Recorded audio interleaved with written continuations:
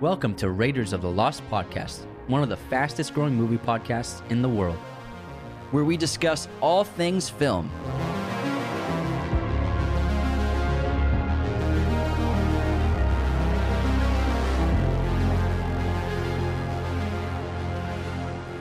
On this episode, we discuss the 25 best vampire movies of all time. Hello, movie friends. Welcome back to the show. This is Anthony. And this is James. And to continue our month of spooky episodes, we're going to do the top 25 vampire movies of all time. And this is, a list that we put together. And there are a ton of vampire films that have been made. Maybe only a couple great ones, maybe only one great one or two. But in general, it's a very fun genre. People have an affinity towards vampires. They're alluring. They're sexy. There's immortality involved. It's something that we all kind of want, like the traits of vampires, but outside of their doomed necessity of sucking blood from human beings. But they're pretty cool folklore. We were actually going to originally do vampires versus werewolves, but we end up discovering that there aren't that many good werewolf movies. Yeah, just like a hand, like three, maybe two. Whereas there are a ton of great vampire movies, and but like you said, I think there are only a couple of really, really great ones, but there are a lot of good ones. And vampires are my favorite monster. I think they're really cool, really fascinating. How come they're your favorite monster, Anthony? Because the immortality, that evil nature. It's enticing. It is enticing. They're like heroes and villains at the same time. They're like an anti-hero. They're sexy. That's the thing. Yeah. They're always sexy in film. Nosferatu, super sexy. Nosferatu, super tall, pale, weird face. I love it. Yeah, but those long fingers. Yeah, but I love the history of vampires, and they go back to 15th century and 14th century Eastern Europe. Very similar to witches in Salem and witches in Europe, where unsolved murders and curious cases terrified people, and they looked for explanations. And vampires were actually a common explanation for odd occurrences. And there were vampire witch hunts, and they were just as big as witch hunts in like early America in the 1600s in Europe. Like, people were being accused of being vampires, and it was actually a phenomenon in Eastern and eventually in Western Europe. And the original name for the vampire is Strigoi, which comes from obviously Russia, and that was what people first called them. That's what they call them in The Strain. Yeah, Strigoi. That's where he got it from. Yeah, that's awesome. Yeah, that's the original Which term. is Guillermo del Toro and what's his name? Not Jeff Lee. Dennis Lehane. Well, those books are great. No, those are great vampire books. Yeah. But I think that also what I've heard is it comes from Vlad the Impaler, who was. That's where Dracula comes from. So that's where Dracula comes from. But it also maybe the name. Okay, yeah, you're right. Dracula comes from Vlad the Impaler, who was a conquistador and a ruler, and he would impale his enemies. Conquistador? Well, he would conquer lands. Yeah. And he would, because isn't conquistador referring to Spanish culture? I guess so. I don't know. Maybe. But he would have his men shave the tips of trees to sharpen points, and they would trim off all the branches, and then they would stick his enemies or people he was punishing on top of the tip of the tree by their butthole, and then they would slowly, over time, gravity would pull them down and impale them slowly, and that would be probably the most painful death imaginable. Yeah, he was born in Transylvania, Romania, ruled Wallachia, Romania, off and on from 1456 to 1462, and according to legend, Vlad Dracula enjoyed dining amidst his dying victims and dipping his bread in their blood. So all these weird, gory rumors, stories, probably not true, maybe just created for folklore and for fear over control over people, but have spread and still these things that are relevant today, like drinking blood. Yeah, it is a common misconception that vampires began in Transylvania or in Romania. The first ever case of when you cross your hands, you're about to tell me some truth bombs. I can always tell Anthony's squeezing his fingers. Actually, vampires are dated back to about 5600 AD. Well, the first ever even the voice. I told you the voice is spot on. The first ever registered case of Strigoi was actually in Croatia in the early 1500s, and it was there's this village that apparently they were tormented. Hold on, Jim sneezing. You okay there? You transforming? I choked on water. I was trying to hold it in for so long. I thought you were going to sneeze. And so in this village, they apparently were being tormented in the evenings by someone would knock on doors, and then the person whose door was knocked on, they would end up being dead within a few days. And there were lots of odd occurrences happening in the village and lots of unexplained deaths. And then the villagers came up to the conclusion that it was caused by a man who had died 13 years previously. That's the only conclusion. Yeah, I mean, why not? Why investigate? And so apparently they dug up his grave and they found a perfect corpse, like not a day had faded on it. In 13 years' time had passed since he was buried. Not even fresh dirt when they went to unbury it. Exactly. And so what happened was they stuck a stake through its heart, and then they cut off his head, and then that stopped all the murders from happening. Yeah, okay. But that's just folklore. Yeah, but that's the first ever case of like a night-dwelling humanoid creature that sucks the blood off of other people. What about Gollum? Well, I mean, Just kidding. Anyways. that joke was a dud. Hey, that was not a joke. That was just an honest question. Since you're the expert on dwelling. Well, when was Lord of the Rings written? You're the expert on. When was Lord of the Rings written? No, I mean when it takes place. But I mean, since you're the expert on dark dwelling creatures, since you are one yourself, like. Anyways, before we continue, the best way to support Raiders of the Lost podcast is to share it with your family and friends and become a patron at patreon.com/Raiders of the Lost podcast. Patrons get perks like personalized videos, podcast schedules. Top tier patrons get a monthly shout out on the podcast. And the best perk of all is every patron has access to our weekly bonus episodes, which post every Wednesday. In this episode, we will also feature our top-tier Patreon shout-out, so stay tuned at the end of the episode to hear your name called. Head on over to our new website, RaidersOfTheLostPodcast.com, to check out all of our sources of content, our merch, our movie posters. Thank you for following and listening wherever you are around the world. Subscribe wherever you're listening and watching, and thanks so much. But all right, let's get back to the show. But hey, you know what? When it comes to bad jokes, we have that theory where you're gonna have some bad eggs if you're gonna have some hits. You don't bat 1,000. Yeah. No, you're a very funny guy, but every once in a while it doesn't. I bat like 780. Yeah, that's a good average. Yeah, it's pretty good. Well, I'm batting 500 today. We had the good joke, then the bad joke. You're doing great. Thanks, pal. and vampires, they have, we know their strengths. Immortal, and they're strong, and they always look young.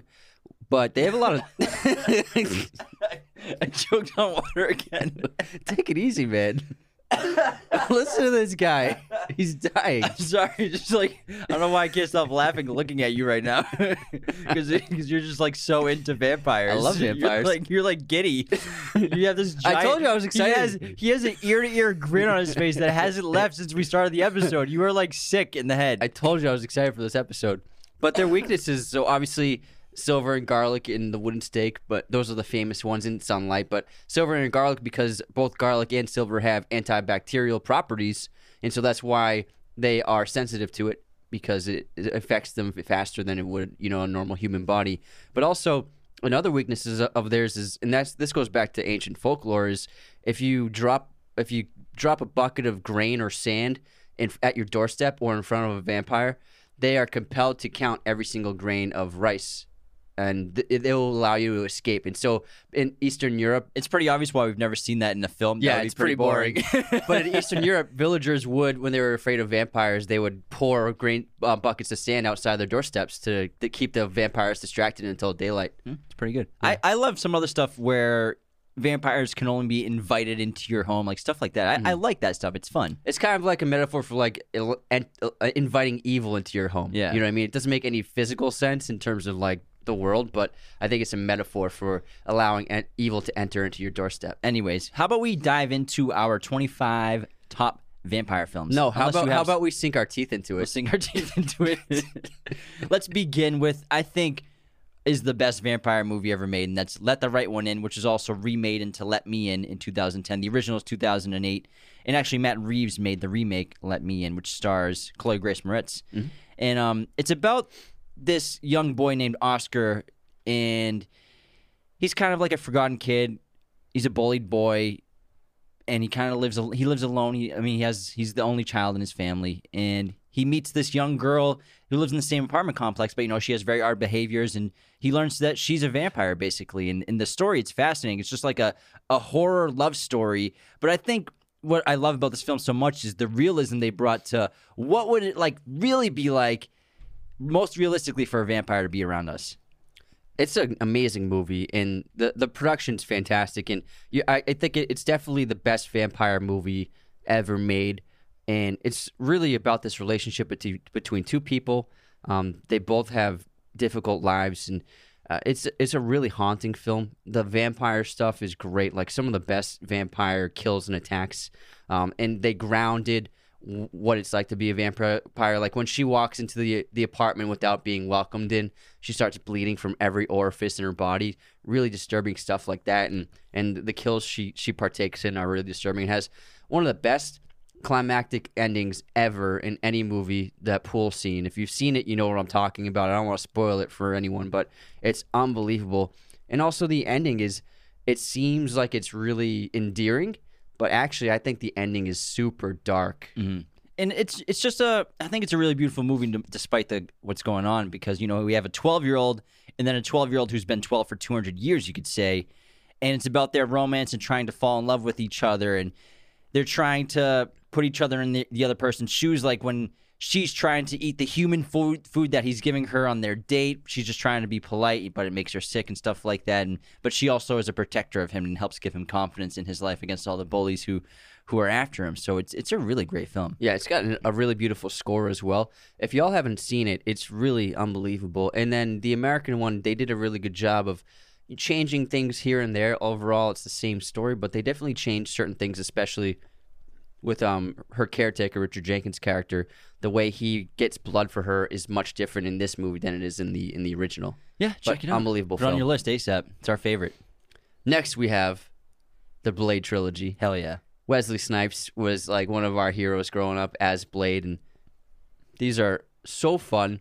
The action's awesome, super gory, terrifying, especially Guillermo's, the second one, really great gore. And I like what he did with the vampires in the second one, where he changed, the form, what their structure of their mouths are like. Like their mouths like open up with 4 different angles rather than just having teeth, and they don't break your skin and suck the blood that way. They have like, I don't know how you describe it, like a tentacle tongue that attaches and sucks blood out that way. It's very similar to what he created in The Strain, which was a book series that he co-wrote, and then they turned it into a TV show. And I love those books. We have them. They're fantastic. Highly recommended if you guys like science fiction or horror fiction literature. But that's exactly what it reminds me of. This is probably where he got the idea for the Strain vampires. And I liked how they changed up too. I like the first one though, I think the best. I think just the storyline of like the ancient culture of the vampires in this world is super fascinating. How long they've been alive and how long they're trying to stay alive. But the vampire played by Steven Dorff is just effing things up because of his arrogance. Yeah. But Blade is just a fascinating character because he's such a badass, first of all, with his martial arts and his weaponry and his muscle car. Samurai sword, bro. But also he's half vampire, half mortal, so he can walk in daylight. That's his nickname. Daywalker. And he is the arch nemesis of the vampires, and it's his goal to kill as many of them as he can because his mother was a vampire, but I think she was turning while she gave birth. Yeah. And then she died. She was bit. Yeah. She was bit like right before she gave birth. Yeah. And so then he got part of the vampire gene inside of him. Yeah, so he didn't get the full change. She didn't fully change while he was born, but he got all the great perks that come with being a vampire, the super strength, super speed, super intelligence. But he also got the cons where you have to live off human blood to survive. You have to constantly consume it. But him and his buddy, they create some sort of antidote, but throughout the franchise, it gets weaker and weaker, and he needs ulterior methods to maintain his humanity. Yeah, I think I like the second one best because the first one is a lot of fun, but the CGI is real bad sometimes. It's terrible in the final act. Yeah, and then the music is kind of iffy, and it's very 90s-y, like fashion-y 90s, like super stylish, like a little too stylized. And the third one is a lot of fun. It doesn't have the scares as the other two, and it doesn't have too much horror. But I think it is a pretty fun movie with Jessica Biel and Ryan Reynolds. Ryan Reynolds basically plays Deadpool in it. Yeah. And it was basically he actually created this character and changed it from the script into what he did in this movie because he was basically auditioning himself as Deadpool to Fox to be able to be like, hey, we should make a Deadpool movie. People would like this. and they turned it down for so long until they eventually got to make it. But I remember being obsessed with Blade, and the third one, I read that Wesley Snipes was a disaster to work with. He would show up late every day. He would be smoking weed all the time. He would like refuse to come out of his trailers at times. And then there was one point where he was so pissed with the director that he refused to ever open his eyes while on set. So he would. It was during the morgue scene. Yeah. So he refused to play dead properly, and so they had to CGI his eyelids closed. Yeah, I mean, who knows what happened on that set? I believe it was David S. Goyer who made the third one, who's the co-writer of Batman Begins with Christopher Nolan. And he's, he made, I think he wrote all three of the Blades and just directed the final one. But how about we move on? Actually, first, before we move on, I can't wait for Mahershala Ali as Blade. Like, that's, of all the Marvel movies coming out, yeah, they're going to be cool. But Blade is, like, the only one I really care about fully. He's really well cast. He's perfect. Because in Alita Battle Angel, he plays a villain who wears all black and he has these cool sunglasses, and it's like he already looks like Blade in that movie. Yeah, so he's perfect. It's gonna be incredible. I can't freaking wait to see what they do. Hopefully, imagine if they do rated R. They won't, but it would be cool. Yeah, it would be a lot of fun. I'm very curious to see vampires in the MCU though, so it should be fun. Yeah, I'm very intrigued by it. They're just spreading that web everywhere. Spidey's webbing all over the place. All right, let's move on to Underworld, which came out in 2003. This was directed by Len Wiseman, and it's turned into a werewolf vampire franchise. So this is a hybrid, which we'll probably put on the werewolf list as well. And these 5 films have grossed over $500 million for the entire franchise, which is not bad, grossing an average of $100 million on a sci-fi film, which I'm sure the budgets are probably around like between $20 and $40 million each time. So they're not enormous commercial successes, but they're successful enough to keep making them. Yeah, this thing, like, studios know they can't make $100 million vampire movie. It's not going to make that much money. But these are always very well performing, and it's funny you say hybrid because Scott Speedman's character is a hybrid in the movie. You're right. But Underworld was so cool the first time we saw it. We watched this a ton when we were kids. We actually did this time. Yeah. But Kate Beckinsale, like early on, movie star crush for me, like especially as Selena. Like, oh man, Celine. Sorry. Clearly, you've seen it a bunch of times. It's been a while. But I like this film a lot. It has the action. Michael Sheen plays. I'm sorry. What's his friggin' name? Michael Shannon. Yeah, you had it right. Yeah, Yeah, is it right? Michael Sheen. Michael Sheen. Yeah, Michael right, Sheen. Yeah, he plays a great villain in this as the Lycan adversary, and it's just a lot of fun. I love the lore of it. The ancients that, like, the elders they have who are each take turns being awoken for certain periods of time, and I just really like the world they built in this universe. Yeah, it's really fun, and the action's exceptional. But I love the concept of vampires versus werewolves having a war on this planet that. It's in the shadows, despite humans kind of being on the surface of everything, and they seem to be in control of everything. Really, the vampires and the werewolves are the vampires are the ones who are in control, and it's about the werewolves trying to, you could say, not get their freedom, but also have a right to be on the planet as well, you could say. Yeah, and I really love the werewolf design in this universe. They're gigantic, they're scary, they're like these huge beasts, and they're terrifying, and they're like so brutally strong, and I think it's probably the best design of werewolves in movies. Yeah, it's pretty awesome when Michael, he's a werewolf, but then Celine bites him to save his life, and he turns into vampire wolf guy. And it's pretty badass at first, but then, like, it's kind of a little underwhelming. Like, he gets his ass beat a little bit. Yeah, he gets slapped around. But, I mean, he's facing an elder vampire who's super powerful, yeah, and he didn't really transform too much. I was expecting him to transform a little bit more. He's got black eyes. Yeah, black eyes, yeah. But it's a great movie, and there are a couple of sequels that are just, like, very cringe and not very great, but they had like Lycan spinoffs. Yeah, the Rise of the Lycans, where Michael Sheen was the lead of it, and it told their story from like centuries before this one. And then they actually made a new one with Kate Beckinsale 2 years ago. Yeah, I can't remember what it's called. I never saw it, but Celine is a badass character. She's awesome. She tears it up in all the movies. The first one, she's epic. She's easily the best part of the movie. She is the movie, really. You know? Kate Beckinsale is an action star for sure. She's awesome. She's great. Move on. Next up, we have The Lost Boys, directed by Joel Schumacher. This came out in 1987. After moving to a town, two brothers discovered that the area is a haven for vampires. And this was peak Corey Haim in the 80s when he was a gigantic star. But this movie is so much fun. It's really great horror, really great gore. I love the Lost Boys crew. Kiefer Sutherland, this was his big breakout, and he is excellent in this movie. Yeah, this movie is just cool. It is cool. You know, yeah. it's like the punk rock vampire coming out party. I think it had been done before, like this like punk rocker style that was going on in the 80s with vampires. But I think this just made it into an enormous success pop culture wise. It's still relevant today. We talked about it a couple weeks ago how it's being remade into a TV show, obviously. Lost Boys Origins. He's going to star the kid from Stranger Things and one of the other kids as well from another movie show. There's always a kid in Stranger Things in every friggin' movie. That's all you, now. if you're making a show or movie, you got to have one. You got to have one of them. Actually, it's the kid from It. Okay. The kid from It and the kid from Stranger Things. Yeah. Tag teaming it up. Let's go. What's the difference though? They're all the same. They're like 5'4", dark hair, kid from It, kid from Stranger Things, same thing. But hopefully it'll be a good show. But The Lost Boys, it's iconic. It's so fun. It's epic. It's scary as hell too. And Patrick Stewart did a good job as the lead. Patrick Stewart. Patrick. What's his name? I was gonna say he's in Speed 2. What's his name? I don't know. Whatever his name is. He did a well, good you job probably as the shouldn't have brought this up if you didn't remember his name. I'll Google it. You're gonna Google it? Yeah.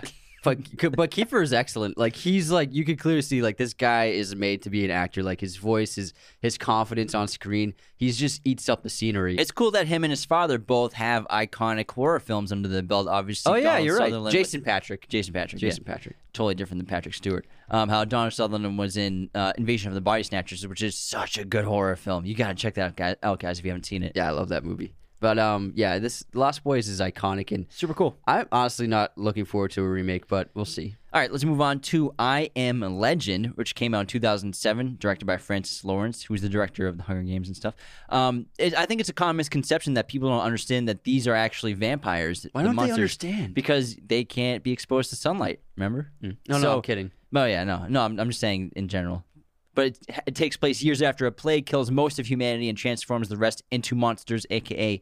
vampires. The sole survivor, played by Will Smith, is alone in New York City and struggles valiantly to find a cure. And this is a great, great movie. The monsters' designs are really great. I love like that scene when he goes into that building to get Sam, who ran in there, and he just sees the monsters just like huddled together, like sleeping, but they're metabolism seems to be like on kicking in high gear at all time, and they're terrifying. And it's a great film. Will Smith did an unbelievable job leading this on his own, basically, and this movie was a huge hit, and it's one of his best films for sure. It's really scary. Yeah. We saw this in theaters, I remember, and the scenes where like he's alone inside of his house and he obviously barricades himself in every night with like the locked up doors and windows and everything. Yeah, and then you hear the screams. And he sleeps in his tub every night with the rifle and the dog, and it's so terrifying. Yeah, the noises and everything around him. But I think what's so scary about it is the inevitability that he's going to have to interact at some point with these vampires, and it happens on the highway after he gets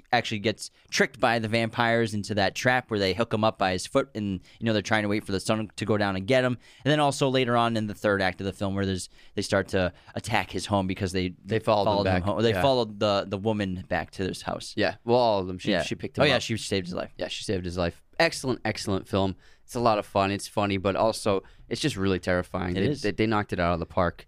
Next up, we have Only Lovers Left Alive, directed by Jim Jarmusch. A depressed musician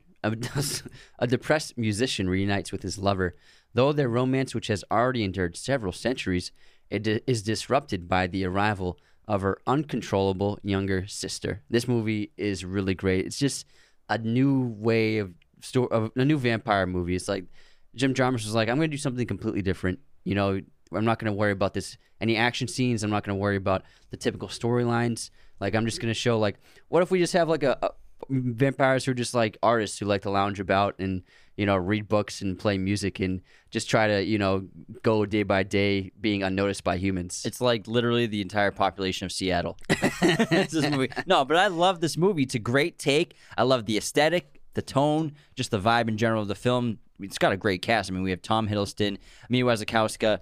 Wasikowska. Yeah, with a V. Oh, yeah, you say you're it right. with a V in the start. My bad. Okay. And then, what's her name? Tilda Swinton.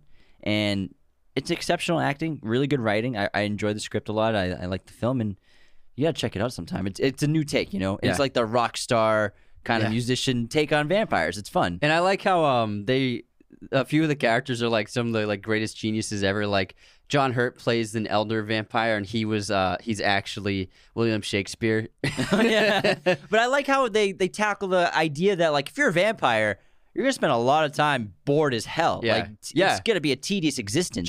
Just every day is like an eternity. So like, what's that like to be 1,000 years old? It's like it's another day, and it's like they're trying to find time. They're trying to figure out ways to spend their time because they have so much time. I mean, think about it, they've probably done everything you can think of. Yeah, and exactly. There's no more excitement in their lives, and they're just doomed forever to this life. Yeah, like Tom Hiddleston's character was a great composer. Now he wants to be he wants to play rock music and stuff, but he like gave like Vivaldi and like Beethoven like many of their most famous symphonies just because he didn't want to be noticed, so he just gave them the symphonies.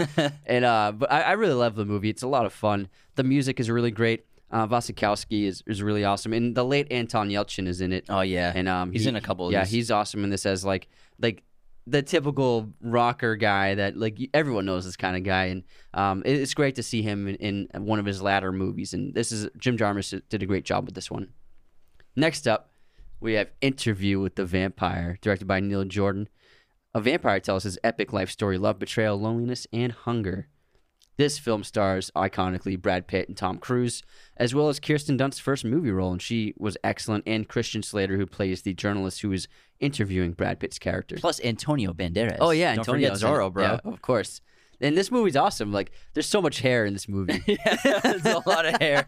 Like, if it's like in terms of sparkliness in Twilight, it's the hair in this movie. Yeah, and Tom Cruise is awesome. He's great. He goes all in as a vampire. Yeah, he like committed. And this is before Brad was really Brad. Like, Tom was the star of this production at the time. And I even read interviews where Brad was kind of a little jealous of, because it was like Tom's set, not his set yet. You know, he wasn't there yet. But this movie's great. Kirsten Dunst is really unbelievable in her role. For such a young performer, she just was incredible, like so impressive. And I love the story. I love the aesthetic. I love, period pieces. And it's got a lot of the themes that you love to see in classical storytelling in this big film. It's really great. Yeah, it's similar to Only Lovers Left Alive, where it's talking about like dealing with the cons of being a vampire a lot and eternal unquenched thirst, which is a big theme of this film, the extreme solitude, the betrayals, the horrible acts that you have to commit as a vampire against human beings. And it's really interesting. I think the dialogue is sensational, and it's a lot of fun. I think it's we love these period pieces and stuff like that. So I love the wardrobe, I love the set design. And I also love, kind of questioning the decisions you made in terms of becoming a vampire with Brad Pitt's character and coming to terms with that, but also having to face your maker in terms of Tom Cruise's vampire character. I can't remember the names, Lestat de Lioncourt, and if it was a mistake to do this kind of thing. But also, meeting your maker is just an interesting concept. 100%. Let's move on to Nosferatu, which came out in 1922, directed by F.W. Murnau. Vampire Count Orlok expresses interest in a new residence and a real estate agent, Hutter's wife. And this is, peak German expressionism in silent film era, iconic film. This is silent film era. I think this is probably one of the most important films made back then, besides, like films like The Kid. But I think this is top 5 all-time silent film. And this was terrifying for audiences. Yeah. Maybe it looks a little cheesy at this time period, looking at it through a lens of modern era, but Nosferatu was really, really terrific for horror. And, the makeup, the costume design, the long fingers and the nails, like when he's reaching at her in the bed. It's amazing. It's a really fantastic film. Cinematography is really incredible. Yeah, well, German Expressionism in the silent film era, they were top of the game, you could say, in cinematography and experimenting with the camera work, like the Dutch angle, how that was invented with the Academy of Dr. Caligari and stuff like that. So I think like those two films specifically are probably my favorite, you could say, horror silent films, because it was just a new genre, really. Mm-hmm. And they're the most iconic from that era for sure. Yeah, and this movie is really sensational. You should definitely check it out. If you love horror, every horror movie has drawn from movies like this one, for sure. How about we intermission it? Intermission it? Let's do it, man. Well, first, if you're gonna check us out on YouTube. You may have noticed that Anthony and I have some brand new laptops on our desk. These are courtesy of LG. These are the 17-inch LG Gram ultra lightweight laptops. The cool thing is they're 16:10 aspect ratio versus the usual 16:9, so more vertical space. Better for editing, better for referring to our notes while we do our shows. And not to mention, they are shockingly light, and the displays are sensational. Anthony loves watching movies on this. I do too. They're great to view. Looks amazing. On these screens. We'll put links in our YouTube bio of this video for the LG Gram 16-inch and 17-inch models. Thank you, LG, for the laptops and for sponsoring the show for the rest of the year. Now, for all you writers out there, we have a new sponsor, Arc Studio Pro. They have teamed up with us to offer a very special deal on their screenwriting software. Follow the link in this YouTube video. Head on over to Arc Studio Pro and get $30 off your subscription. Arc Studio Pro is the most efficient, streamlined, and elegant screenwriting software on the market. They have all sorts of perks like apps for your desktop or phone, online collaborations with co-writers, so it's like you're using Google Documents with a friend, super helpful outlining tools, revisionist management, and links to feedback. Now, the premium version costs $99 per year, but take $30 off with our link, and that cuts the price down. It's a huge deal. I couldn't recommend it enough. If you're interested in screenwriting or you already do like screenwriting, you know how important the format of your screenplay is. Arc Studio Pro is the best way to do that. Again, follow the link in our YouTube video and start writing today. Now, let's move into our intermission, and we'll begin with our movie quote competition. Let's go. All right. This one's for me. I know you don't smoke weed. I know this. But I'm going to get you high today because it's Friday. You ain't got no job, and you ain't got shit to do. I get fired on your day off. Craig. Friday. Yes, sir. That's Smokey in Friday. That's funny. That's one of my favorite comedies. Okay, here's mine. Now listen carefully. This is a very important rule. This is the only rule. You get injured on the field, you better make sure you die. Say that one more time. Now listen very carefully. This is a very important rule. This is the only rule. You get injured on the field, you better make sure you die. What is this? It sounds so familiar. Man. It's going to kill you. Get injured on the field, you better hope you die. Make sure you die. Better make sure you die. Oh, man, this is going to kill me, man. It's a war film, obviously. Because if you don't die in the field, you're going to get tortured. It's not just a normal war film, though. Oh! Edge of Tomorrow. Yep. Yes. Good one. It was coming to me. Nice job. Rita. Yeah. Thanks, man. All right. You're welcome. Guess this movie. I love that movie. Well, you said nice job. Yeah, you did a good job. Yeah. Guess this movie release year. Warm Bodies. With Nicholas Hoult. No, with Nicholas Nolt. 2 for 3. I'm doing 2014. Nope. Damn it, 2013. Oh, I was so close. Pretty close, but not correct. That was a very harsh no. Like, you said it immediately. I didn't even finish saying 14. And you said no. I didn't say it like that. I just Damn. Damn. I didn't say it like that. I said damn. All right, here's my movie release year. Jurassic Park. I feel like I always get this one wrong. No, I know, yeah. It's 19...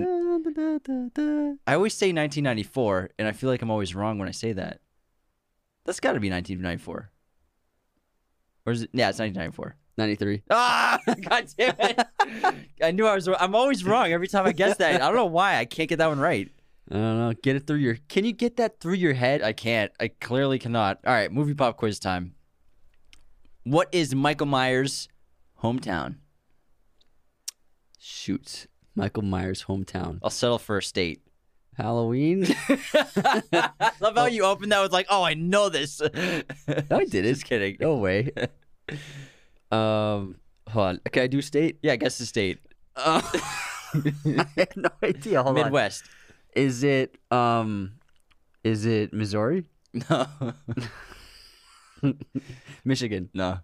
I don't know. Illinois. So Michael escapes Smith's Grove Sanitarium and returns to his hometown of Haddonfield, Illinois. Haddonfield. I was never going to get that. Hey, now you know, man. Haddonfield. Haddonfield. Haddonfield. Haddonfield. All right, here's my trivia question.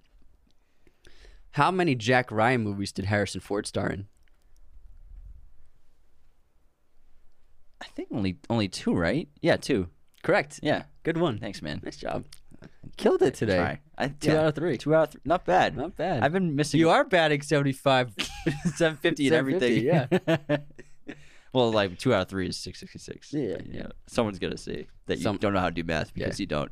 Time for the haters. Let's get to the haters. Let's do it. Okay. We have Brady McCulloch said we said Magnificent 6 instead of Sinister 6 for the Venom. Unsubscribed. As soon as when you corrected me, I'm like, oh, I'm such an idiot. And then Preston Gear said, all right, not sure if it was already addressed, but the Crash movie that James was talking about, I was talking about it, was not by Soderbergh. It was by Cronenberg. I mixed it up with Sex, Lies, and Videotape with James Spader as well. That's why I mixed it up. Do you even host a movie podcast? And it's messed up. Well, one wrong fact spoken aloud on an unscripted film podcast. Unsubscribed. I love when people can accept that we make mistakes. Yeah, it's nice. Especially when you make mistakes. We all have to accept that because it's pretty often. And RT Rhea said, you mixed up Traffic with Crash. Unsubscribed. Those are our haters this week. All right. We didn't have any angry haters. It was a good week. No angry haters. No one telling us to kill ourselves or anything. Yeah, all right. Nice. Biggest supporter of the week, we have Nino Rod left a great 5-star review. Question mark with the smirking emoji. How do you guys only have 4.9 stars out of 5 baffles me. Well, keep up the great work, guys, and congratulations on the half marathon. You guys should do a full marathon dressed as your favorite movie characters. Thanks, Nino Rod. Honestly, when you have any kind of content online, you're going to have haters. We have a couple people who just really dislike us. A few times it's been just because of the way we look and how we were born. Yeah. So, there's nothing you can do about that. Yeah, there's just been some people who seem to be very angry in their own lives, and they're just looking to take it out on someone. So we're just like easy target because we're just in the public. But we're very grateful for all the people who have left us 5-star reviews to make that a 4.9 because we have over 1,300 reviews now, and it's pretty incredible to be at 4.9. That's a lot of 5 stars. We have a lot of great people out there who leave us reviews. So thank you, everyone. Thank you, everyone who doesn't leave those random 1-star reviews and writes essays at the same time. Anyways, let's move on to On This Day in Film History. I have another one. Oh, you have a top fan? Top fan. Wow. Oh, yeah, it's a good one. Let's do it. Better be good. Llama Man, he wrote on our Breaking Bad episode, today marks the day I have officially watched every episode of Raiders of the Lost podcast. Wow. This show has been so much fun. Listening to these guys talk about films makes my day so much more easier to get through. I don't have Apple to give them a 5-star review, but if I did, I would figure out a way to break the system and give them 6 stars. Keep them coming, guys. Thanks, pal. Appreciate it so much. You can actually, with just an email, make an Apple account. Anyone can. Thanks, Llama Man. You're the best, Llama Man. Appreciate it. Yeah, see, we have a lot of great comments we get every day that we don't always nice. I'm getting emotional. All right, let's move on to On This Day in Film History. Today is October 7th. In 2003, the Terminator, Arnold Schwarzenegger, became the governor of California. And it's Marco Beltrami's birthday, who is a fantastic composer. He actually just did Venom, Let There Be Carnage. Great composer. He also came up with, Star Trek, the new theme and everything like that, so... He did the new Star Trek? I thought he did. Who did Oh, that? that's Giacchino. Oh, scratch that. I mean... Unsubscribed. Mistake. He did Logan. He did Logan. Yeah. He does all of... he did 3:10 to Yuma. All of Mangold's movies. So he does all of Mangold's movies. He definitely didn't do Star Trek. I don't know why I was just speaking on my ass like that for. What's your streaming recommendation? Poltergeist. I have that too. We just watched it, and it's just a really great movie. What service was it on? HBO Max. Cool. If you're on HBO Max, they have a ton of great horror films. Yeah, they have a great lineup of horror stuff. Like, if you want to watch horror this month, subscribe to HBO Max, and you'll be set for the entire month. That sounds like an ad. I know, right? HBO Max. It's not even. Money? We're just recommended because they have a lot of good stuff on there. Yeah, we're just good stand-up guys. You know? All right, let's get back into the episode, and Let's go. We'll move into What We Do in the Shadows, which came out in 2014, directed by Taika Waititi and Jermaine Clement. And this movie is hysterical. So Viago, Deacon, and Vladislav are vampires who are finding that modern life has them struggling with the mundane, like paying rent, keeping up with the chore wheel, trying to get into nightclubs, and overcoming flatmate conflicts. And this is just like a fun, fictional, mockumentary about vampires if they were alive today, and just because we loved Flight of the Conchords, which Jermaine was in with Brett, and that show is so funny and so good and well written. I think this is also just incredibly well written and well directed and beyond funny. Yeah, and it's filmed as a documentary, which makes it even better. And it's a TV show now on FX. It's very popular, and it's obvious to see why. And Jermaine's so funny in this, but I think what Taika and he did was like, you've never seen a vampire movie like this. Like, they're just like bringing that New Zealand quirky, charming humor into that genre, and it first works. 20 minutes of this movie, I can't stop laughing. Yeah. It's hysterical. It's when they're like amazing. going through the house and like waking everybody Giving up the and tour. everything. It's Yeah. so funny. And I love when they encounter the group of werewolves. Yeah. And they hate each other. It's so Dude, funny. Like, you can just imagine how much fun they had writing the script, just like cackling probably like they must every have been line. cracking up the entire time of filming. Man, And the costumes, it's like it's set in modern day, but they're still dressing like Victorian era. It's plus great. with the New Zealand accents with vampires, Yeah. it's so funny. I mean, we love New Zealand people in their accents and Australian accents, but it's just funny with vampires. Yeah. It works so well. It's great. I love it. And it's so popular. People always, it's a big request for us to do What We Do in the Shadows. Yeah. But we're going to do a Taika episode soon. We should. He's great. He got a bunch of great movies so far under his People belt. are big fan of his. I mean, Thor Ragnarok is one of the best Marvel movies easily. Like top three. Oh, yeah. Top Totally. 3 out of 37 movies this year. this month. Next up, we have Daybreakers, which came out in 2009, directed by the Spielberg brothers, and this stars Ethan Hawke.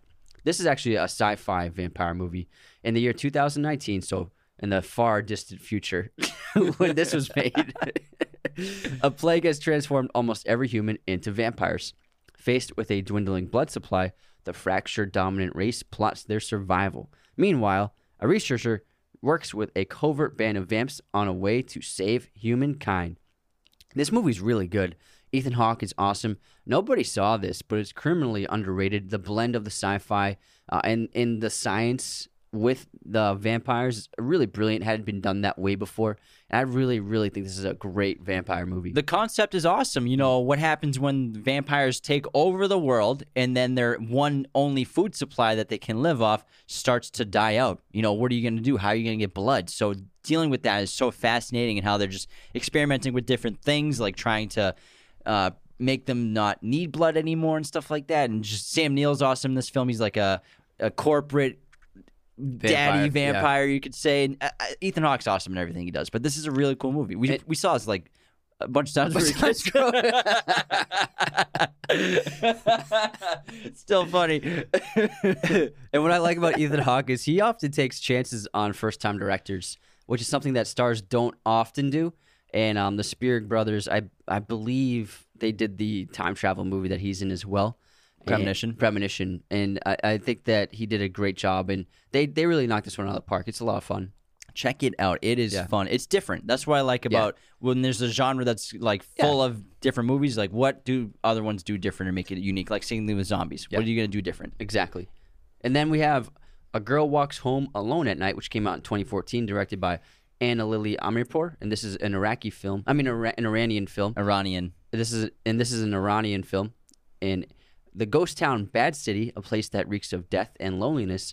The townspeople are unaware they are being stalked by a lonesome vampire, and this is also like a revenge vampire movie because she tends to kill men who abuse women in some way. Mm-hmm. Yeah, and I love the filmmaking style, the black and white, and a lot of handheld cinematography. It's very surreal. I think some of the filmmaking as well, and you know, it's a great take on vampires. I don't think I'd ever. It reminded me a lot of Let Me In and Let the Right One In the first time I saw it. But yeah, I enjoyed this movie a lot. Yeah, it's great cinematography. It looks beautiful. Her second film wasn't quite the same caliber, The Bad Batch. But hopefully she makes another one. She can improve and do something like this one again. Sure, she will. Yeah. This is a great movie. And again, a new take on vampires, which we love. Yeah, it's refreshing. Next up, we have From Dusk Till Dawn, which came out in 1996, directed by Robert Rodriguez, not Quentin Tarantino, which is a huge misconception that people say all the time, I hear. Yeah, people think that Tarantino directed. He's an actor in this, and I think he also worked on the script and was a producer as well. He wrote it. George Clooney is in this, and it's two criminals who are brothers and their hostages unknowingly seek temporary refuge in a truck stop populated by vampires with chaotic results. And this is a wild freaking movie. Not only are the characters, like especially Quentin Tarantino's character, just complete vicious criminals, but you know, they're trying to escape the fuzz, they're trying to get across the border, and then they think they find refuge in this giant bar, but man, they picked the wrong place. And Tarantino's actually good in this. Yeah, he's good. He does a great job Yeah. with the acting, and he plays like a straight up psychopath in this movie, like a sociopath. Who loves feet? Yeah, serial killer. And George Clooney, he plays a good tough guy in this movie. You can't often say that he plays a great like badass, but you know he's believable in this movie as this hard ass. I think it's mostly the neck tattoo. You're right. The neck tattoo definitely helps. If he didn't have that, it'd be like, George Clooney's like such a nice guy. He seems like that. And this is a great movie because once it turns and the vampires start showing up in the club, you're like, oh my god, and it becomes something completely else, and it just like blows you away. It's insane. Yeah, it's wild. And then that famous Salma Hayek dance where she turns into the vampire mid dance is like, holy crap, this is crazy. Yeah, the vampires are terrifying in Yeah. this movie. The prosthetics and the wardrobe and the design of them is just very scary. Scary Yeah. as hell. And there's a lot of great like practical effects, like special effects, and you know the gore is excellent, and it's just a rocking time. It's so much fun. Yeah, and speaking of childhood crushes with Kate Beckinsale, how about Salma Hayek? I mean, Oh man, come Salma on, Hayek. Salma Hayek. She's still got it. Still got it. She's awesome. Yeah. She's in a couple movies coming out this year too. Yeah, she's in the Eternals. Yeah.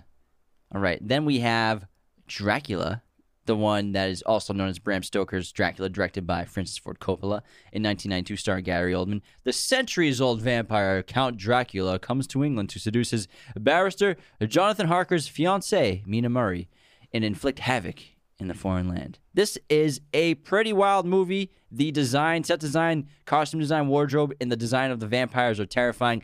Gary Oldman is out of his mind good in this movie. And his accent that he does in this movie and just like the way he speaks, it's incredible acting, man. You got to check it out just for his performance. It's one of the most visually stunning films ever, man. It's really beautiful. Cinematography is just insane. And Coppola, he crafted a great adaptation.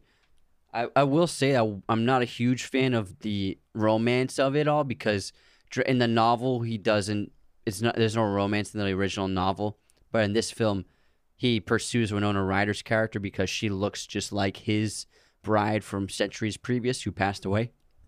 And also I love Keanu. Yeah, but I love him to death, but he's not a great actor at this point in his career. And especially when you're sharing scenes with one of the best actors of all time, it shows. Yeah. And Coppola even knows that. He knew that. And he said in an interview he only cast Keanu because he needed a hot heartthrob in the role of his character. So that's why he cast Keanu. So when Keanu is acting opposite Gary Oldman, they're like, it is noticeable and it kind of distracts you. But otherwise, the movie is sensational. It's really amazing. yeah, filmmaking. 92. How many years is that after Bill and Ted? Like It's right after, yeah. So I mean, he was a huge star in the 90s. Where he was massive, but like when you see like the dinner scene with him and Gary Oldman, and then like when he's coming into the castle and everything, it's pretty noticeable. Yeah, he's not good at acting scared. But this movie, you could probably say out of Coppola's entire career, is his most creative, his most surreal, very colorful, and it's pretty trippy. Yeah, and I love his use of shadows because when Dracula's in a room, his shadow is animated on the walls, but he's like not even moving. It's really awesome, the filmmaking behind this movie, because this is before CGI. Yeah, check it out, everybody. Next up, we have Thirst, which came out in 2009, directed by the great Park Chan-wook. Sang-hyun, a priest working for a hospital, selflessly volunteers for a secret vaccine development project intended to eradicate a deadly virus. However, the virus eventually takes over the priest. He nearly dies, but makes a miraculous recovery by an accidental transfusion of vampire blood. He realizes his sole reason for living, the pleasures of the flesh. And this is one of my favorite vampire movies. Park Chan-wook put his usual flourishes of, sex, intrigue, violence, blood, lust, like all into this movie. It's super fun. It's got some great dark comedy to it.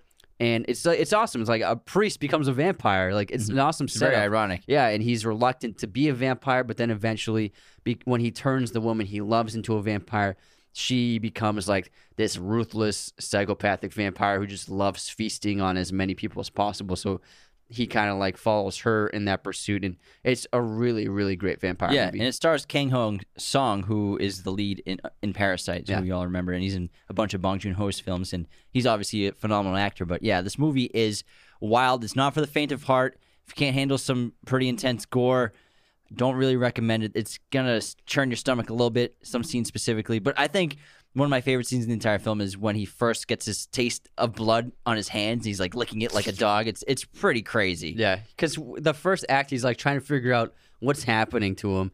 And that's his first instance of like he smells the blood and licks it, and he's like compelled to lick it. Yeah. And again, this is the guy who made Old Boy, so buckle up. It's pretty wild. It's very weird. There are some really weird parts of this movie, but in a good way. It's very trippy. You've never seen anything like it, especially for a vampire movie. It's super original, and the ending is so awesome. It's great. I love it. Moving on to... Next up, we have Twilight, the franchise. Jinx. Now, this franchise has grossed $3.3 billion. 5 films. So they came out every year from 2008 to 2012. 5 Wow, films. you're right. Every year. It was like Harry Potter. They had to do them quick before the actors aged. Yeah, I guess you're right. And they wanted that cheddar cheese. Oh yeah. Well, even though vampires don't age, but Robert Pattinson does. This franchise actually built Summit Entertainment, the production company. This was one of their first productions, and they just exploded after this. Oh, I didn't know that. But yeah, the Twilight movies, they are what they are. They're movies. Yeah, they're movies. It's not the most compelling stuff, but it gave us 2 big stars, and it's got a good cast. And the first one I think is the best one for sure. Yeah, they're all they're the Twilight movies. You take what you're getting. Yeah, you know what you're getting. And I know people who love the books. I even know not just girls who love the books. I know guys who love the books. So I'm assuming the books are better than the films. Not that the films are terrible. Yeah, what are you trying to say? But they sparkle and stuff. But it's I've seen the first one. I didn't hate it. It's just it's not my cup of tea completely. I will just say it's hard to do vampires PG-13. Mm-hmm. It's pretty difficult. So for me, I'm sorry if you love them franchise, but it's just I just don't feel it for me for vampires. Like you got it for me. I want to see the gore. I want to see the blood. I want to see the violence. So that was always missing for me. It's all about the romance. That's what this franchise is about. Yeah. But hey, we got to talk about it. Yeah, we'll have to do an episode on it. It's a pop culture phenomenon. Yeah. It was like $3.3 billion. Yeah, 5 movies. It's still relevant. It's insane. Still all over TikTok, all the memes and stuff. You know what I mean? So it was a really big deal for a lot of people. So you got to respect that for sure. Absolutely. Yeah, I respect it. Let's move on to The Hunger. Released in 1993, directed by Tony Scott, rest in peace. The Egyptian vampire lady Miriam subsists on the blood of her lovers. In return, the guys or girls don't age until Miriam has had enough of them. Unfortunately, that's currently the case with John, so his life expectancy is less than 24 hours. Desperately, he seeks help from the famous Dr. Sarah Roberts. She doesn't really believe his story, but becomes curious and contacts Miriam and gets caught in her spell too. And the stars David Bowie, Susan Sarandon, and also Willem Dafoe, the Goblin himself. And Tony Scott's a great director, and this movie, like all of his other movies, has so much energy. His directing style is excellent, keeps you invested. David Bowie is awesome. I mean, this cast is insane. It's a great... It's not great, but it's a really good time. It's got some good gore in it. And, I mean, it's a Tony Scott movie. It's going to be fast-paced and have a great soundtrack and be well-directed. And this cast is awesome. And obviously, Susan Sarandon worked with his brother as well, and Thelma and Louise. Yeah, I'll watch the 3 of them in any movie they make. They're awesome. That's a good-looking cast right there. Very, very attractive cast. Let's move on to Kronos. This was Guillermo del Toro's first film, I believe, released in 1993, starring Ron Perlman. It's a really cool film that it's a different take on vampires where there's this mysterious device that kind of resurfaces after 4 centuries of being lost, and with it comes the transformation, you could say, of being a vampire and living forever. And it's just people are basically killing each other over it. And this has great gore in it. He's like Peter Jackson, where their first films they use a lot of practical gore, and it's very graphic. And this is Ron Perlman. I think this could be his first movie as well, and obviously they collaborated together a lot. But I mean, even with such a small budget, Guillermo showed his knack for visual storytelling. The cinematography is really excellent.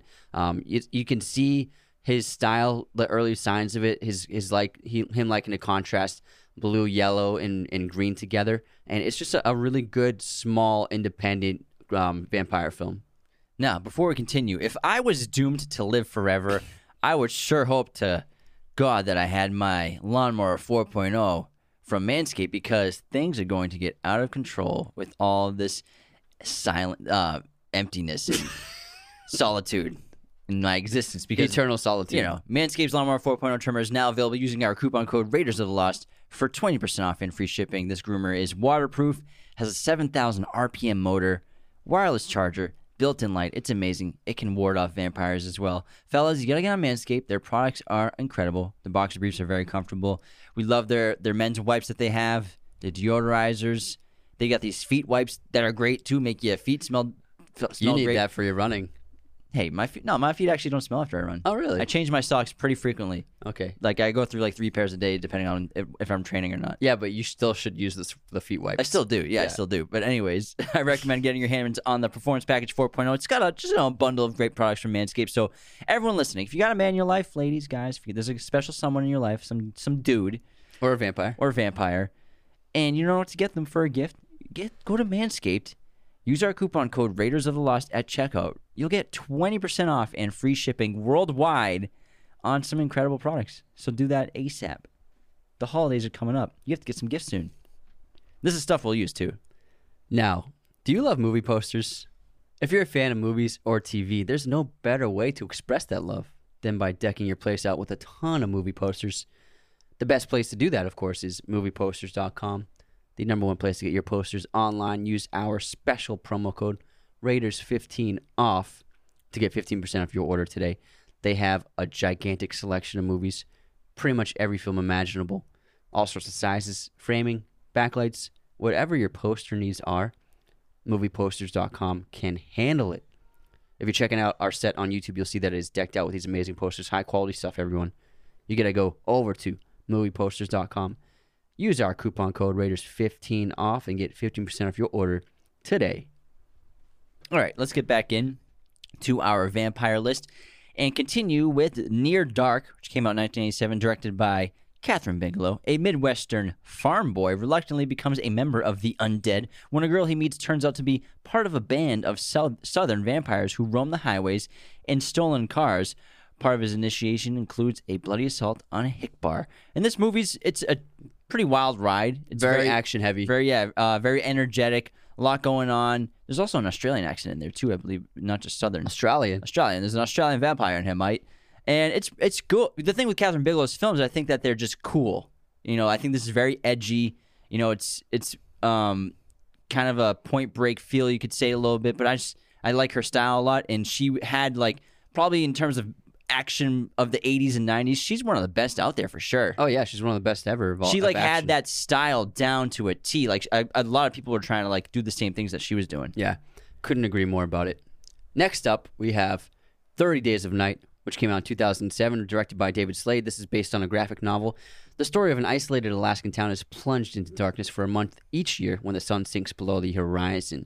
And this is about a group of vampires that enter this town to feast for the month. This movie is crazy and scared the hell out of me the first time I saw it. Yeah, we watched this a lot when we were younger. And it's Josh Hartnett, right? Josh Hartnett, the lead. yeah. Man, it's such a great idea for vampires because, you know, Alaska where the sun doesn't rise for like a long periods of time. 30 days. I know it's 30 days. I'm just saying another way of saying 30 days. Yeah, POS. Anyways, but I think it's a great idea. It's a great idea. However, the movie itself doesn't really deliver. It's got great gore. The first act is great. Yeah, Danny Houston's awesome as the main vampire. The action can be good, but the characters... trash. They're so bad. The dialogue is terrible, and also it kind of starts on a downer. Like Josh Hartnett and Melissa George, they've recently separated, and it's just the first 30. So the first 30 minutes is just them complaining about their divorce to all the other characters. Oh, because everyone knows each other. Yeah, and it's like small town. Yeah, it's like, is this a fun vampire movie, or is it just like people talking about how depressed they are? And then it gets going, and when it gets going, it's pretty good, but. Ultimately, I think the script needed a rewrite, and the characters just... let's just get to the vampires as soon as possible is all I want. The concept is awesome. Great concept. The action is great. The gore is good. Super bloody. Lots of cliches, though, like action movie cliches, yeah. Stuff like that. But ultimately, they did pull off the job pretty well by the end of the film, but I just look at this movie as like a bit of a disappointment because of how much potential it had. All right, let's move on. Next up, we have Vampire's Kiss, which came out in 1988, directed by Robert Bierman. After an encounter with a neckbiter, a publishing executive thinks that he's turning into a vampire, and this stars Nick Cage in one of his early great roles. And he is just out of his mind in this movie. He just plays a guy who thinks that he is turning into a vampire and is trying to convince himself that it's actually true. It was the birth of the Nick Cage meme where he's like in a suit Crazy looking face. sideways and his eyes are super wide. He looks out of his mind. That was where this movie came from. That meme came from here. And he's trying to like act like a vampire and eat like a vampire. And Like when he eats the cockroach. Yeah, nothing's he really did eat that cockroach. no, I believe it. Nothing's really working. It's just a really silly, dark comedy. He's just so full of energy. He's an awesome lead, and you can see the early signs of like how this like is a precursor to what he's doing now, like the weird movies he's doing now. Yeah, the music and stuff. It's the late '80s, early '90s era of like the cheesy cheeseball '80s music and Lots of shoulder pad suits. It's just the style. It's like it wasn't. They were taking swings back then, man. Yeah. They were swinging at everything. Yeah, it's not the best movie in the world, but it's pretty funny. I mean, Sylvester Stallone was in a movie where he wore a diaper as a police officer around this time, so they were swinging and missing sometimes. yeah. Moving on to Afflicted. This came out in 2013, directed by Derek Lee and Cliff Prowse. Two best friends see their trip of a lifetime take a dark turn when one of them is struck by a mysterious affliction. Now, in a foreign land, they race to uncover the source before it consumes him completely. This movie is freaking nuts. We watched this together when it came out, and I thought it was awesome. Yeah, it's a found footage vampire movie. Yeah. And they did a really good job. It's not like crazy found footage where you can't tell what's going on. And it's really interesting. They turn the vampire thing into, you think it's a virus for most of the movie, and then when he fully turns, you're like, oh my god. Yeah, because he's just sick. Because he's also sick, but also he's getting powers. Like he can jump up several stories up a building, and he's getting very strong. So it's very curious what exactly is happening to him. And they're in the evening, so he's not experiencing sunlight, so they don't know it's something like that. So I like the way that it unravels, and then even the audience isn't sure what's happening to him. Yeah, we're fans of found footage movies, and throw in another element with vampires, and it's a good time. Check it out ASAP. Yeah. Next up, we have Van Helsing, I love this movie. which came out in 2004, directed by Stephen Sommers. The famed monster hunter is sent to Transylvania to stop Count Dracula, who is using Dr. Frankenstein's research and a werewolf for nefarious purposes. This is basically like the Avengers of the monster universe, but the DC version where they just went to these team up first. Do you know what the budget of this movie was? I would guess 120 million. 160 million. $160 million. Yeah, it made about 300 million, so it probably didn't make a profit. Didn't profit. Which is why we didn't get a sequel. wow, and- that's crazy. That's a lot of money for Because back then. You would think, like, why not make a sequel to this movie? Because it's pretty cool. I liked it. I had a good time. There's some good elements. Like I like the brides when they can fly around and stuff, and Kate Beckinsale is awesome. Dracula's pretty cool. Dracula and Hugh Jackman's just a great movie star lead, and he's awesome as Van Helsing. And the movie got that much money because Stephen Sommers made The Mummies, so he was like established. Like he probably could be like, hey, we can find success with this. So the studio probably felt confident with him. They probably should have just toned it down and do like just monster. Dracula and not worry about werewolves and Dr. Frankenstein and all this stuff. Just stick to one thing. That is the problem. If they just stuck with just vampires, that would have been a much better movie. And maybe in the third movie in the trilogy or something, they could have everyone in it. But it was just you don't need a $160 million budget. Yeah, you do not. You can do a great vampire movie without that, because it is a big CGI fest, the second half of the movie. So it definitely had a lot of potential, but I think they swung too hard, and they kind of missed. They hit a foul ball. No, they hit like a grounder to first base. Single? Yeah, single. They hit a single? Yeah, I mean, it's like, I'm sure they've made their money back over time with like DVD Blu-ray, yeah, Blu-rays probably, and yeah. posters and stuff like that, but like not a huge profit. They sold so many posters. Yeah, probably. Jimmy bought 3. And they're all just taped on top of each other. Next up, we have Fright Night. This came out in 2011. This is a remake. And when a nice new neighbor moves in next door, Charlie, played by Anton Yelchin, discovers that he is an ancient vampire who preys on the community. Can he save his neighborhood from the creature with the help of his famous vampire killer, Peter Vincent? And this movie, it's good. Could have been great. Colin Farrell plays the villain, the vampire next door. He's awesome as a vampire. He's great choice, but his vampire is just boring. He kind of doesn't leave his house. He just drinks beer all the time. He's just chilling. It takes place in Las Vegas. And you never see him really, except for like maybe a couple scenes in the third act later on, leaving his house. He's just always home.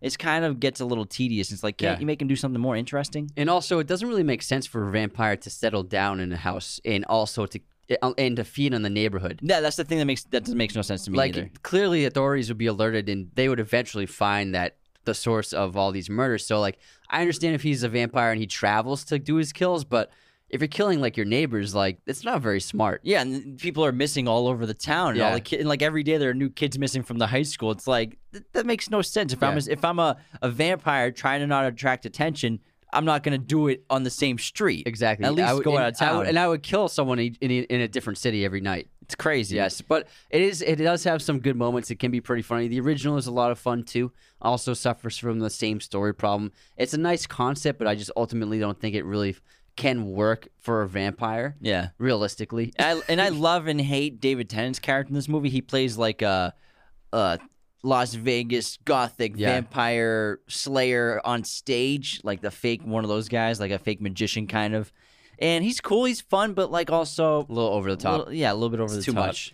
But again, it could have been a great movie, but the cast is really good. That's great cast. I mean, them two, and then we have what's her name from Hereditary? I forgot her name. Toni Collette. Yeah, Toni Collette's in this as well. She plays Anton Yelchin's mother. Mm-hmm. But yeah, it's a good time. I think most people would enjoy it if they watched it. For sure. Lights off, you'll have a good time. Okay, now we're moving on to our next film, Dr. Sleep. This is the last one. Directed by 2019, directed by Mike Flanagan. Years following the events of The Shining, a now adult Danny Torrance must protect a young girl with similar powers from a cult known as the True Knot, who prey on children with powers to remain immortal. When I saw the trailer for this, I was like, I do not want to watch a sequel to The Shining. I was like, I hated the trailer. I love Ewan McGregor, but I was like, F this movie. And then I was one night I was like, it got good reviews and it did well. I was like, I rented it and I really liked it. I think that Flanagan did an excellent job with it. And obviously you can't compete with Kubrick in terms of like the cinematography and the directing, but he definitely did his own thing with it. And I really like this movie. Rebecca Ferguson is a great villain. She's excellent, and Ewan McGregor did an awesome job. I really liked what Stephen King did with this story, what he did with Danny Torrance's character, and I just think they knocked it out of the park. And explain the vampires. It's technically not the traditional vampires we know, but they are technically vampires, but Stephen King's version. So it's a different style. So essentially vampires, you could just say broadly, just suck the life force out of a person. So they suck the blood out of human beings. Yeah. And Dr. Sleep, they suck the life force out of just the psychic powered children, basically. So basically Danny shines, and so they're what they call it the steam, which it's like a gas. Yeah, so that releases out of the people of the children that they attack and basically consume their life force that way. So technically they are vampires in a way. You know, they're consuming the life force of a human being, which you could say is a vampire or like a succubus or something like that. Yeah, and I really love the extended powers that Stephen King brought into the story with how to shine, how Rebecca and the girl interact through shining, and she can, when she's looking for her, it's like really great, cool concepts. And even with Danny figuring out what's going on when he starts communicating with the girl through the wall, and then also going back to his past. And they did an awesome job of recreating the most famous parts of The Shining when he goes back to the hotel. I was like at first very skeptical of what it would be like, but I think they did a solid job. Yeah, I was really surprised, and they got this actor who looked a lot like Jack Nicholson and felt like him to play Jack, and then they got another actress and an actor to play the young him, and then Wendy as well. And in the recreation of the sets, that was like, when I was watching it, I was like, this is really cool, like seeing the recreation. And he even did like identical shots as well, like when he walks into the gold room. So I really walking up the stairs. Yeah, this movie really knocked me away. I mean, knocked you away, blew me away. With this, it was just very surprising. I was not expecting it to be this good. Yeah, it's a good time. I enjoyed it a lot. The book is also excellent. Now we'll do our top tier Patreon shout out. Justin, Caleb Fleming, Michael Karanja, Riley McDonald, Nate Moore, Harry Roscoe, Caitlin Signorelli, Travis Ball, Nikayla Simeona, Jacob Kostler, Josh Chetney, Dennis, Jorge Chavez, Caleb McFalls, Ken Ballin, Dennis, Aaron McCardle, Sal Guanera, Max Rosk, Justin T. Frank, Tyler McDowell, Lawrence Mertz, Grayson Younts, Cole Carroll, Christopher Tunnel, Tanner Teagarden, Madison Hadamio, Barrett Compton, Andy Walker, TJ Rollins, Andrew Luckler, Nick Sheridan, a.k.a. Sherry, Hunter Smith, Carter Brandon, Nicholas Ozaniak, Timon Hayashi, Caitlin Callahan, a.k.a. Sharktooth, Sarai Rogers, Charles McLaughlin, Brandon Smith, Ethan Storm, Devin Udarium, Lucas Key, Derek Noonan, William Calamano, Mariam Ali, Brooke Shanks, Stephen Gatos, Zach Cormanek, Simon Toots, Brittany Underwood, Jeremy Slattery, Jeremy Benavides, Cody Moan, Samantha Steele, Frank Cariglio, Michael Kelly, David Coburn, Josh Coburn, Joe Lopez, Rachel Von de Heuvel, Kayla McCoy, Brian Barton, Archie Owens, Derek Perkins, Daniel a.k.a. Just Dan the Man, Olivia Piccini, Megan Costa, Chris Farmer, Patrick Clausen, Desiree Clausen, Joanna Tronina, Anthony Lemperis, Colleen Medler, Matthew Fires, Britton Balmer, Spencer Pike, Gabriel Townsend, Anthony Farmer, Lauren Kimberly, Maxwell McCree, Hayden Hensley, Odin Childs, Evan Smith, Leslie, Casey McWheels, Amanda Hatfield, Tom Cullum 2 times, Adam Beardsley, Anthony DeMeo, Melissa Colgwin, Andrew Hagan, Connor Bird, Andre Sanchez, Jojo Abundante, Janice a.k.a. Jay Nice, Colin Cowart, and William Smith. Thank you so much to our top tier patrons, also our $5 and $2 patrons. You're all the best. We really appreciate all the support you guys give us. It's incredible to get all those notifications whenever you interact with us or we get new patrons. If you want to become a patron, go to patreon.com/Raiders of the Lost Podcast today. That wraps our vampire episode. Well, we right? gotta go. What is your favorite vampire movie? Oh, I'm gonna go with Let the Right One In. Good choice. What about you? I'm gonna go with. Which one should I go with? Blade. I'm gonna go with Let the Right One In as well. Yeah. It's just It's the exceptional. best. Yeah, it's the best. It's really, really good. Yeah. Thanks so much for tuning into this vampire episode, our 25 favorite ones. Hope you enjoyed it. Let us know if you're watching on YouTube which vampire film, if it's on this list or not, is your favorite vampire movie. If you have any other suggestions for some spooky episodes, let us know. Thanks for tuning in. Become a patron at patreon.com/Raiders of the Lost Podcast. Follow, subscribe, hit the notification bell wherever you're tuning in around the world. We appreciate you so much. We will do our top tier patron shout out on the next episode, so stay tuned for that, all you top tier patrons. Take care, everyone. Raiders of the Lost Podcast is a mirror image production. Sound mixing done by Jacob Kosler. Opening music by Chase Jackson.